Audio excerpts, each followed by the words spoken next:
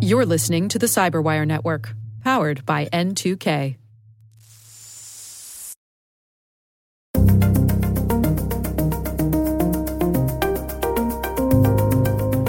Do not engage the threat actors yourself.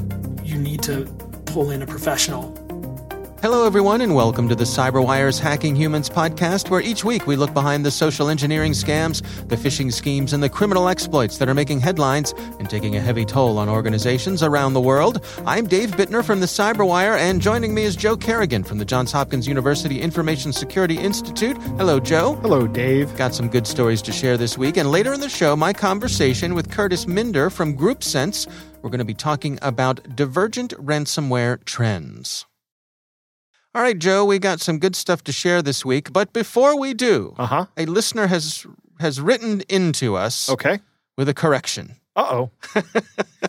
For whom? For you or for me? Well, you'd think I'd sound so happy about it if it were for me? I would not. I'm just kidding. I know I've read this already, but says, why don't you go ahead? All right. This listener writes in and says, "Hey, folks, I think it is the second time I've heard Joe referring to TIAA for Security Plus certification instead of CompTIA. After listening to episode 154, I thought that I have to do something about this slip of the tongue. None of us would like to lead young and old minds to the website of a retirement services company. He is correct. 100% to search for correct. security certifications. Joe, what do you have to say for yourself, my friend? Mea culpa. Mea culpa. I am very sorry. Yeah. That is 100% correct. If I said TIAA or even CompTIAA, it is CompTIA or CompTIA. I don't know how they actually say it. Oh, we say CompTIA over on CyberWire. Yeah, so that makes sense. It's right. That's how I always say it. But CompTIA, but it's a little thing in my head. I get it mixed up with the what used to be called TIA-CREF, but is now just TIAA as a retirement organization. I don't know why I make these random associations, and I apologize profusely. Sorry. Yeah, well, it's easy to get. The older we get, the more these things seem to get cross-wired in our brains, right? It's weird. It is. All right, well, thanks to our listener, Allie, who wrote in with that. We do appreciate it. We don't mind being set straight when we get something wrong, so thank you for taking the time. So if you need to get your Security Plus, go to CompTIA. Right, okay. All right, let's dig into some stories here. I'm going to kick things off for us. This is a story from the Washington Post, written by Jacqueline Pizer. It's titled, "A Dark Side Coupon Group Scammed Stores Out of Millions, Police Say. They Were Just Going Through the Ink." Now, Joe, are you or any member of your family avid couponers? Not really. My wife will use coupons from time to time, but not like what you'd call an avid couponer.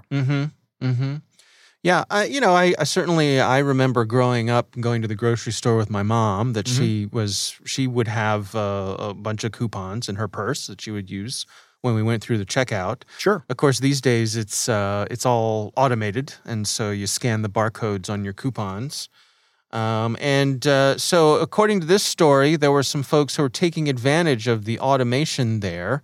The Montgomery County Sheriff's Office from Houston, the Houston area, they had found some fraudsters. They had over $40,000 worth of items in their possession when the police raided them. And they were using coupons to buy all of this stuff. And what they were doing was, you know how you go to a store and you check out, and most times today, particularly if you're doing like a self-checkout, it'll print out, there are two printers there, right? There's the receipt printer, and then there's often a coupon printer. Yeah. That'll spit out a bunch of coupons. I just leave those there. Because they're for products I would never buy anyway. Okay. You could say you're leaving them for the next guy. That's what I say. You're just that kind of guy. I'm nice. You're generous. Right. You're selfless. That's right, Dave. That's no what one's more selfless than me. When I think of Joe, I think, boy, that is one selfless guy. Right. So anyway, evidently these scammers got their hands on a bunch of those printers. And they were just generating these coupons and spitting them out and then going to use them to buy things, either getting deep discounts on things so that they can then later sell the stuff online, sell it still at a discount to the people who are buying it, but still make a profit. Still make a profit. Right. Or even getting stuff for free. because there are coupons out there that'll allow you to do things for free. In fact, I remember one time I had a product. You remember back, this is a while back, I think the folks who make the scrubbing bubbles, you know those guys? They had a little thing you could hang off your shower and it would automatically spray your shower with soap. I remember that. Yeah. So I had one of those and it was very, because I love gadgets. Right. So you mean I could put a gadget in my shower and it'll help keep it clean? Sign me up. How effective was it?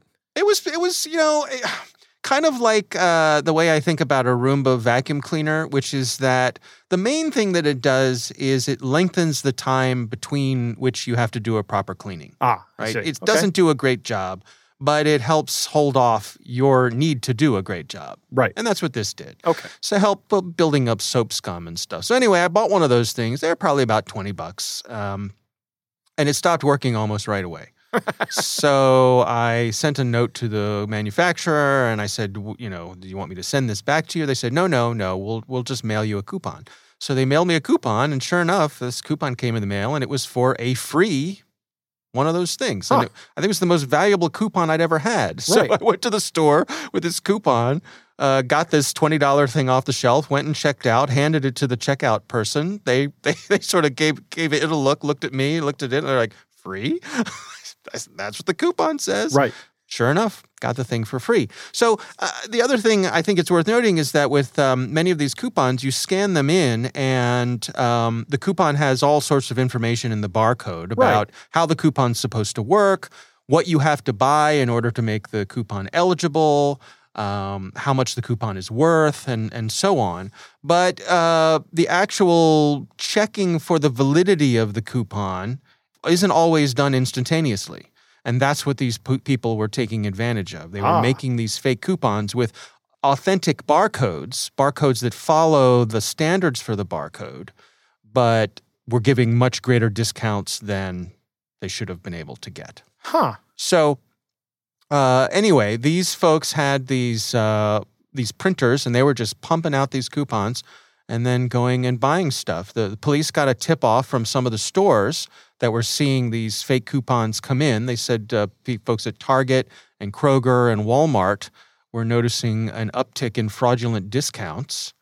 And so they contacted the police, and the police were able to track these folks down. They said one suspect had managed to buy $200,000 worth of items in 1 year using the fake coupons. Wow. Yeah. It's just another one of those things where I think these people were probably brought down by their greed. Right? Because if you went every now and then and used, spit out a fake coupon to get, I don't know, half off your marshmallows or something, chances are nobody would track you down. You would get away with that. But when you're going through tens or hundreds of thousands of dollars of merchandise, you're going to draw attention to yourself. Absolutely. Yeah. So I don't know that there's much to be done about this in terms of our listeners, unless you're a retailer, to be on the lookout for this sort of thing, that there are the fake coupon folks out there. I thought it was interesting just from the point of view that I'd never really considered what makes up a coupon barcode. And as you would expect, there's lots of information online about what exactly is in a coupon barcode. This never even occurred to me. Yeah. I would imagine that there are probably tools out there, because there are tools out there for everything, to auto-generate these, I'm sure there are. Right? So anyway, good for law enforcement to track these folks down. Shame that these stores got hit by this sort of thing, but nice to see that the bad guys got hauled in this case. All right, that is my story this week. What do you have for us, Joe? Dave, my story comes from Jackson Hole, Wyoming. Now, you and I were talking before the show. You've been to Wyoming? I believe so. Yes, I'm pretty sure I have. Mm-hmm. And neither had the author of this story, Alexander Schur. And he was looking online at Craigslist for an apartment online. And as soon as he saw one that was almost too good to be true. So he sent an email to the Craigslist person and said, I'm interested in this apartment. The guy, of course, sends him back a bunch of application stuff, but he gets kind of suspicious, right? So Alex, I'm going to call him Alex. Okay. Alex then goes, well, this doesn't seem right. And he actually makes a phone call to the company that manages this condo complex and says, oh, yes. He hears, oh, yes, that is a scam. So what's happening here, Dave, is right now, the housing market is really hot. Right? Oh, yeah. Interest rates are low. Yep. Prices are going up because inventory is also low. Yep. That puts pressure on the rental market as well, right? Right. And these scammers are going to try to cash in on it. So Alex did a little bit of poking around. He called the police department and said that in Jackson Hole or in Jackson, and said that they've had a bunch of calls like this, 16 fake Craigslist-related scam calls, and 11 of them were for housing. So the vast majority are for housing. He found one ad that was of a condo that wasn't even in that area. It was pictures of another condo he found through a Google image search in, I think, California, right? Wow. And he actually reached out to the owner of that condo, and he said, yeah, I've been trying to stop them from posting pictures of my condo forever. I've gone so far as to say, I'm going to call the police. And they say, go ahead. Wow. They don't really care. Well, Alex actually went one step further, and he contacted the person who sent him the original request. And he says, I'm a journalist and I'm going to do a story on it. And the guy said, okay. He goes, I'd like to interview you. And the guy says, well, give me $100 and I'll let you interview me. Right. Staying true to form. Right, exactly. Not missing an opportunity. And Alex goes, no, I'm not going to pay you $100, but I am going to report on this. So you either have the opportunity to talk to me now or not. And the guy said, fine, I'll talk to you. Okay. Right. And Alex wound up talking to this guy. He is a guy named Matthew, who wouldn't give his last name. He is 34 years old. He lives in Lagos, Nigeria. He has young children. And outside of scamming, he likes talking to women and watching a lot of movies. Long walks on the beach. Long walks on, right, exactly. Okay. Matthew said that he cannot find a job in Nigeria that pays half as much as the $7,500 a month he makes running scams for people around the United States. Wow. And he's been doing this for 10 years. Wow. Okay. That is, Dave, $90,000 a year. If what Matthew is saying is correct, he makes $90,000 a year scamming people out of Nigeria. Yeah, that's a living. That's a living here in the United States, and it's higher than all the median incomes of all the countries. But in Nigeria, the median income is like $2,600 a year. Wow. So he is probably one of the wealthiest men in Nigeria. Right. So what's the scam here? Walk me through how does this fellow from Nigeria get the money from somebody? What's the deal? Well, the way with this scam, it works with it's a rental scam, right? So I put a picture. Let's say I'm the scammer, right? I put a picture up on Facebook of some other pictures I found on Google or something, or maybe even from other ads. Maybe I go to San Francisco Craigslist, right? And I just download all the entire page, the copy and everything, right? The words and the pictures. And then I go make my own posting like on Howard County, Maryland, right, at Craigslist, and say, I've got this condo for rent. You, Dave, you're the mark. So you say, hey, Joe, I'm interested in renting your condo. I go, okay, here's all the forms to fill out. I say, well, let me have one day to run the background check and make sure you're okay. And surprise, surprise, of course, you're okay, right? So now all you have to do is mail me a deposit or send me a deposit via bank transfer or Venmo or something or Cash App. Right. And you're in the apartment. And I'll send you some keys. Of course, the keys never arrive. The apartment isn't real, but that's how I make my money. Wow. Any insights on how the money is flowing, how they're laundering the money to get that through the system? I don't know how they're laundering the money. They may be turning it into some cryptocurrency or something and laundering it that way, or there may not be money laundering requirements like this in Nigeria. They may just have money that they can just pull out as cash and then spend. In the United States, we have lots of legal requirements that we need to demonstrate where our income comes from, right? The other issue is that we have to claim the income or we face the ire of the IRS, right? Yeah. So we have to demonstrate that we have this income and be able to say where it came from. You may not have that requirement in other countries. So let's say I'm out apartment shopping. I mean, the person who I can see this being particularly difficult for is the person who's moving from out of town. Correct. And that's exactly the situation that Alex was having. Yeah. So they're looking for something. They are not familiar with the area. Right. I mean, if you and I were just looking for a different apartment across town. Right. Right. We could go see it. We could go see it, or even we could, take look at the picture and say, that doesn't look like anything around here. Right. We don't have that kind of architecture here, or whatever. But if you're not from around here, then I could easily see somebody falling for this. Yeah, especially if you're trying to have an apartment ready when you show up, right? Mm-hmm. I mean, I can absolutely see how this works. Your best bet for this, call a realtor in the area. Ask around on Reddit. I see a lot of people doing this on the Reddit for our hometown. Yeah. Right? They get on there and go, I'm looking for an apartment, and I'm seeing a lot of things that are pretty expensive. Has anybody been to these apartment places? Ask around. Right. There are plenty of communities out there willing to share the information about their communities. The other thing I would say is talk to a realtor, because having been a realtor early on in my life, one of the ways that I made money is I would rent people apartments or houses. Real ones. Yep, real ones. No, of course, that's right. And you don't have to pay the realtor either. Usually, the realtor is paid by the owner of the house. Exactly. Yeah. So they don't have any motivation to scam you. Their motivation is to get you into a house or into an apartment. And they know the market. Right? Yeah. Yeah. Yep. All right. Oh, that's an interesting one. It is. All right. Well, we will have links to both of our stories in the show notes, so do check those out. Joe, it is time to move on to our catch of the day.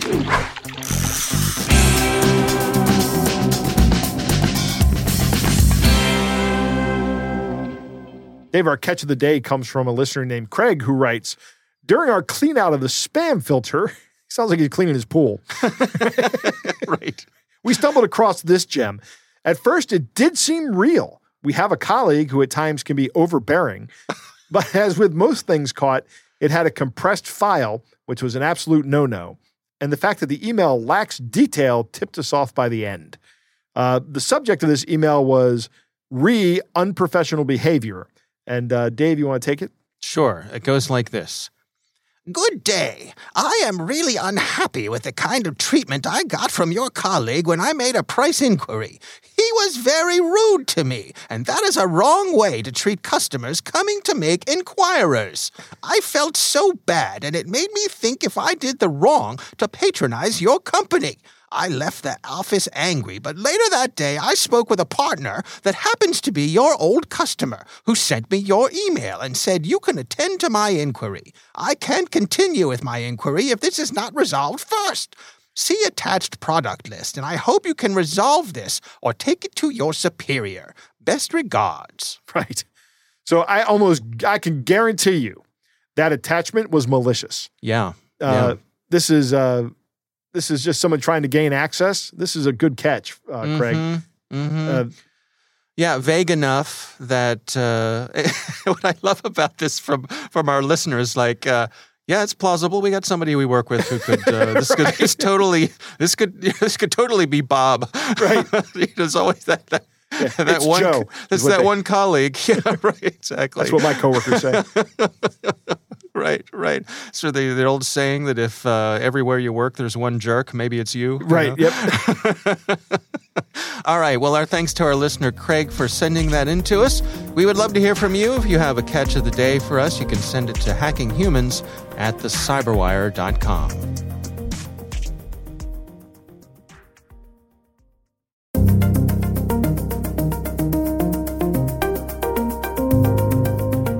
Joe, I recently had the pleasure of speaking with Curtis Minder from Group Sense. He's been on our show before. Yes, he has. And our conversation this time was about 3 divergent ransomware trends that he and his colleagues have been tracking. Here's my conversation with Curtis Minder. On the threat actor side, Dave, it's chaos. As you've seen in the news and the media, we've seen higher and higher profile cases. Those are the ones that we know about. There's a lot that we don't. We've also seen, because of those high-profile cases, the threat actors changing tactics, changing names, changing brands. So there's a lot going on. Even in the last month, we've seen quite a bit of change in the activity level and also the tactics that the threat actors are using. Well, there's some specific things that you all are tracking here. Let's go through them one by one. What's the first thing that's on your radar?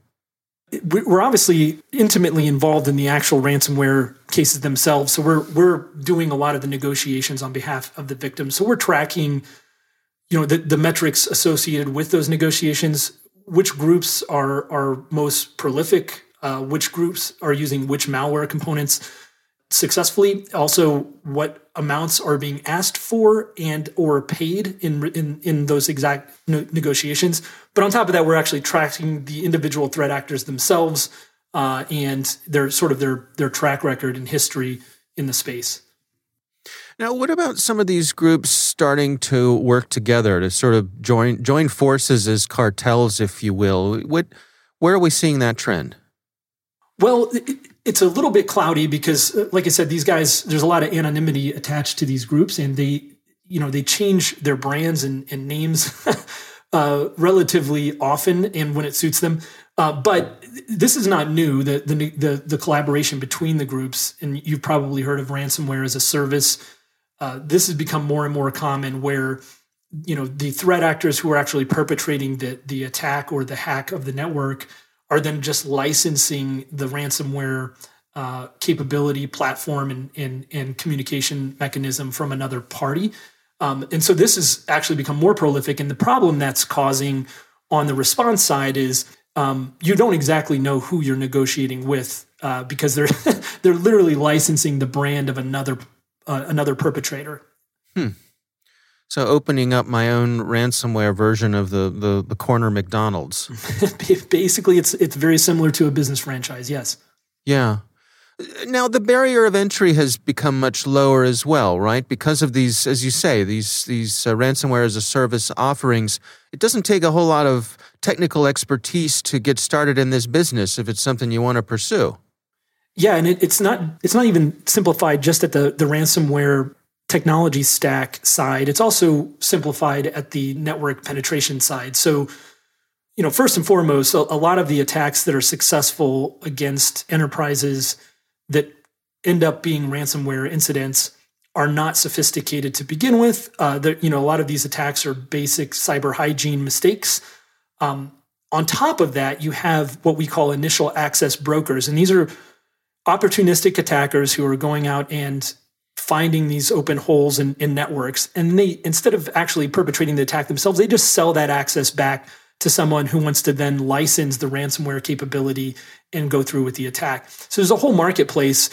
As a would-be threat actor, you could buy the network access rather than hack it yourself, and then license the capability to deploy ransomware on that network rather than doing that yourself. And so effectively with a small amount of money, it takes some investment, and typically in digital currency, you could buy the entire capability stack of deploying ransomware without any expertise at all. Now, is there a distinction between the more sophisticated actors who are doing their homework and targeting organizations intentionally, and more of the kind of smash and grab, just going to spray and pray? Try to hit as many folks as possible. Is there, in terms of defenses, is there a distinction there, or is that a distinction without a difference? Well, in terms of defenses, not necessarily. The types of attack vectors are very similar. The only caveat I'll throw in there is for what we call the big game hunters, or the threat actors that are targeting very specific organizations. They're looking for a big payout, so they will invest more time and potentially craft and or buy stronger attack capabilities. But 99% of the attacks are pretty much the same attack vectors that across the board. The difference, though, the real differentiator is in how those threat actors negotiate on the back end. The individual actors and or sort of fly-by-night license ransomware as a service. Occasionally, opportunistically, those folks are not operating, let's say, in good faith, or they're not worried about their brand. Where a ransomware group like REvil or Conti that has a brand, they are cognizant of the outcome, right? So they're more worried about they're concerned about making sure they honor the ransom so that other people in the future pay the ransom. So what we've noticed, and this has actually gotten quite worse in the last couple months, is these smaller operators that are just licensing the platforms are less likely to operate in good faith, or honor the ransom. So they might actually give you partial key, they might encrypt systems with multiple keys and only give you one when you've negotiated for 3, and then charge you for the second one and the third one. We like to call those tag-alongs. So we've seen that happen in the last couple months more and more often, and it is with these smaller actors. I see. Now, one of the things you're tracking are what you describe as crypto brokers, these folks who manage the crypto payments. Can you describe that to us? What's going on here? So I wouldn't use the word tracking. We have relationships with and are well acquainted with the brokers that basically take the standard currency. In this case, a lot of times it's US dollars, and convert that into cryptocurrency for the purposes of doing a cryptocurrency transaction. In this case, that transaction is often paying a threat actor or a ransom payment.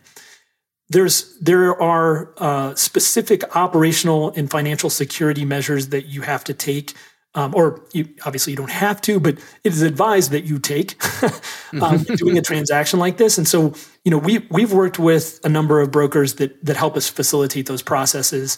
And though I can't go through those specifically, but the idea is, the threat actor, when you're actually making the payment, cannot easily trace back to, the victim's bank. So there's a whole infrastructure there that helps protect the reverse tracing of the transaction. Interesting. Yeah. But you make the point, though, that they may have some perverse incentives here. Like the way that they make their money, the commissions that they make, influences how they go about things and recommendations they may make. Yeah, certainly. Their economic model is taken into account when we're choosing a partner for a transaction like this. And we have seen where, in some cases, where the crypto brokers are. We just saw one of these in Australia, where the crypto broker was working with the threat actors, and so these are the type of due diligence that we will do to determine whether it's safe to work with a particular broker or not. Is if they are engaged in fraud in any way or coercion with the threat actor and or any other fraudulent campaign. And we do this both by using our intelligence capabilities, which are native to what we do as a company, but also we partner with companies like CipherTrace that will help us basically measure and track the crypto transactions that happen. So we can see who is transacting with whom and how often and that sort of thing. So it's really knowing who you're doing business with. As best you can, yes. Right. Where do you suppose we're headed? I mean, what are the trend lines? Are we on a trajectory where, this can't continue? There's going to have to be some sort of disruption here? Yeah, I hope that we're getting to a point where we can start curbing this. And there are several ways to do that. There's a technology approach, which, we've got myriad companies trying to solve this. How do we protect companies better from ransomware? There's a sort of a policy and best practices approach, which, by the way, is highly effective. And what I mean by that is just following some basic security hygiene on the front end will basically remove a company from being the low-hanging fruit. So that's probably one of the cheapest ways to address this. And then the third way is legislation and government support. And that's something like, for example, the ransomware task force is making recommendations around how can the government help the victims that are in these scenarios without facilitating a ransom payment. And so the net outcome from this would be that the threat actors no longer get paid for what they do. Now, what I'll add to that is they will find another angle. And we're already seeing, threat actors pivoting off of pure ransomware and creating, for example, Marketo created by the way, this is not the same as the marketing company Marketo. There is a threat actor group called Marketo, which is a little bit confusing and unfair to the marketing company. With the threat actor group, Marketo, for example, has already pivoted to just selling stolen data in packages rather than doing the ransomware deployment themselves. So they just exfiltrate data, and then they've got a stolen data marketplace that they've created. So we're seeing them get creative about changing their approach. So that's we're going to see that regardless of what we do on the specific to the ransomware problem. I see. Yep. What are your words of wisdom? And I realize this is a little bit like asking a barber if I need a haircut, but what are your words of wisdom in terms of folks negotiating with the folks who are holding them for ransom? Have we reached the point where it is not in your best interest to try to handle this yourself? Yeah, I think we reached that point a long time ago. And so my advice to companies and or victims of ransomware would be, do not engage the threat actors yourself. You need to pull in a professional. The second part of that I'll say is, don't find that professional by Googling help me with ransomware, because there are a lot of scammers out there that will claim to have expertise and or capabilities, like, for example, the ability to decrypt your files, that they don't actually have, and they'll just waste your money. What you want to do is call external legal counsel that specializes in breach response, or if you have an incident response firm that you work with, or you have cyber insurance. Those three angles are the best angles to find a professional to help you with the response.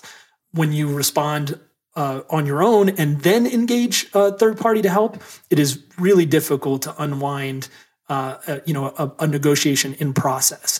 That's my advice. I suspect, too, I mean, is it fair to say that this is one of those things, this is a conversation that you need to have with your leadership team before you need to have it, so that when you're in the heat of the moment, you've already got a plan in place? Absolutely. And I would say for the larger companies that have incident response plans in place, that's good. But the incident response plans that we have experienced often do not address ransomware incidents specifically, and they should. Those scenarios are quite different, and they involve different business processes, different decision makers, and things like this. So my advice would be, yes, ransomware preparedness is, an ounce of prevention, right? Doing something on the front end to get ready for an incident will help you a ton when it does occur.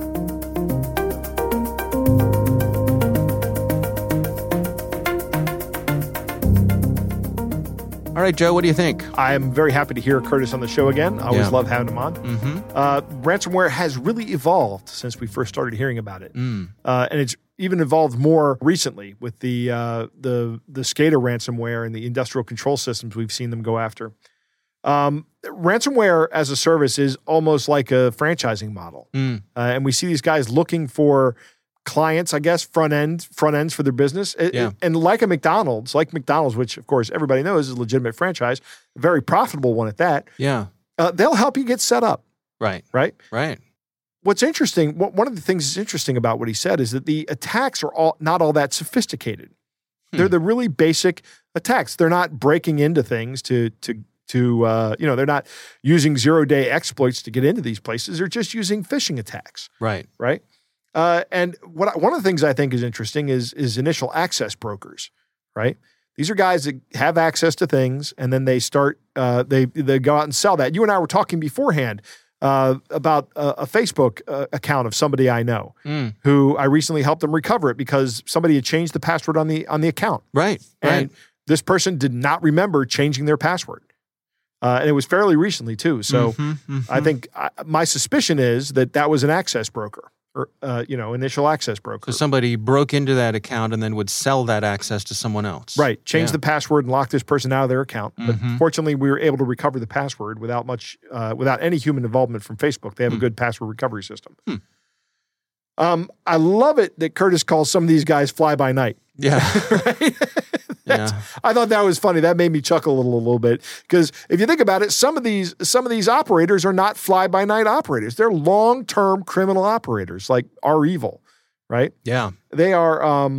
They've been around for a while. Yeah, there is as you say, this has evolved, and there's growing sophistication with these organizations. Right, and that speaks to their brand management. Some of these guys actually care about their brand. They're not franchising out their name to everybody. They're saying when you're talking to us, you're talking to the real people. Right. Right? he was talking about the brokers that he uses, the crypto brokers that are essentially escrow agents, right? This is looking more and more like legitimate business all the time, isn't it? It is. It's yes. fascinating to me. It is. Yeah. If things get very hard for these ransomware actors, they will change to a new threat model. That is one of the key takeaways from this. These guys are really, really, really enjoying the amount of money they're making. And when people start making a lot of money and people start acquiring a lot of money, they like to keep it that way, right? And ransomware actors are no different. So they're going to switch up to something equally as profitable. And Curtis was talking about some people who just don't even bother with encrypting your data anymore. Now they just sell it. Right. That's their business model. That's obviously gotten profitable enough for them to do it. Yeah. One of the things Curtis said that I could not agree with more is call a professional as early in the process as you can when you're dealing with a ransomware gang. One of the big benefits that gets you is it gets you your emotional detachment from the situation. You do not want to be the small to medium business guy on an email conversation with the ransomware actor, malicious actor who has encrypted all of your files. Right. Because and that person does this all day, every day. Right. And this is a new situation for you. Get somebody in your corner who also does this all day, every day. Right. And that is great advice. I couldn't agree more with Curtis on that. Yeah. All right. Well, our thanks to Curtis Minder for joining us. Once again, always a pleasure to have him on the show. We want to thank all of you for listening, and of course, we want to thank the Johns Hopkins University Information Security Institute for their participation. You can learn more at isi.jhu.edu. The Hacking Humans podcast is proudly produced in Maryland at the startup studios of Data Tribe, where they're co-building the next generation of cybersecurity teams and technologies. Our senior producer is Jennifer Iben. Our executive editor is Peter Kilpie. I'm Dave Bittner. And I'm Joe Kerrigan. Thanks for listening.